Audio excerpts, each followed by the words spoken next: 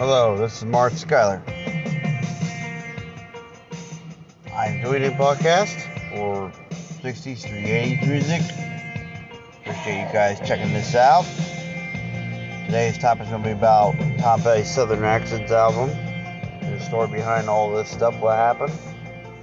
So, stay tuned on this podcast as I tell you the backstory behind the scenes of this album.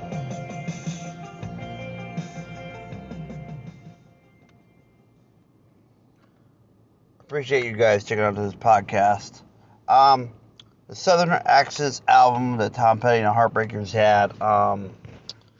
Well, during this time, Tom Petty had lost his mom. She had passed away, and this and that. And Tom was drinking a lot and doing drugs at this time, cocaine a lot. Not heroin. Heroin was like during like the 90s and stuff like that. But anyway. So Tom had they were starting to mix this album and stuff, and Tom was pretty pleased with the mix. And then when he shipped it to the record company, they changed the mix up and everything else. So Tom really hated it. So what he did was, out of frustration and anger, he punched the wall and broke his hand. So after so many months that the doctors were telling him he wasn't going to be able to play guitar anymore. And so he said, F that. So that's basically the story in that. And a lot of the songs on there were kind of weird and wasn't really what you would expect out of Tom Petty during this time. Because, coming off of, Heart Promises, Long After Dark, and those songs were great on those albums. But then here comes Southern Accents, and I know there's a few songs that are great on there, but it wasn't like an album like you would really would want to listen to. And it's one of Tom Petty's least favorite albums that he does not enjoy. I mean, yeah, you have the hit Don't Come Around Here No More. And there are some good songs on there, but it depends on your taste and stuff. So that's basically it. So after the Southern Accents album, they did the Pack Up the Plantation LP, record album, vinyl, whatever you want to call it. And then, for some people who had a VHS, it on VHS, it showed, he had horns and, he had backup singers, two girls, rebelettes, what he would call them. And then, the controversial rebel flag in the background, which Tom really regretted doing that. I mean, he was like, well, that might offend some people, so maybe I shouldn't have done that. But, it didn't cross his mind because, Tom Petty coming from, a Native American.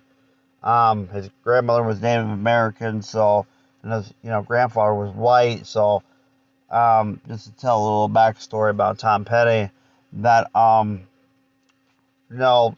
during those times, if you lived in Florida, Oklahoma at the time, because that's where they lived at, and it was really, they were really against all, interracial, marriages and stuff, people wouldn't like that, so they moved to Florida. And then they got married and stuff like that. And then Tom's dad came about. And then, then Tom came about, and his brother and his sister. And, Tom Petty never really got along with his father. He's an alcoholic. He's abusive. And so he wasn't really home. He didn't really want to be home. So he always was to his grandmother's house and stuff like that. So it's you ever get a chance to read or download the Audible Conversations with Tom Petty, it's really interesting story, stuff like that, and it's a good story. So anyway, so in the 80s, Tom Petty and the Heartbreakers, they were successful. Stan Letch, who was the drummer at the time through the 70s and the 80s and some 90s, was a really difficult person to work with during this period because he wanted to party, and Tom was already married at the time. Mike Campbell and Stan Lynch did not get along very well because Stanley was, I don't know how you would say, a very hyperactive, obnoxious person. So it was like, he wanted to have girls around, and Mike was married at the time. Was like, oh man, why do you have to do this stuff? I mean, it would be the conversation because Stanley was like, he was always a wild person, so they would fight back and forth during this period of the Southern Accents album and stuff. And so Stanley was like, well, I'm sorry to hurt your feelings, man, but I really don't care. I'm out here to have fun and enjoy myself, but, if you don't like that, oh well, I don't really care. And, it was a lot of, like, complaining a lot, Then, things happened. Stanley stuck around till, probably till, like, the Wildflowers album. He did some promotional tours for that, but he really hated that album, so just point that out there. So, anyway, so, if you ever get a chance to, you can listen to Southern Accents album, pick it up. I'm sure you could probably find it for real cheap because nobody really listens to that album unless you're really a diehard Tom Petty Tom Petty Heartbreakers person like I am. So that's basically what this is all about.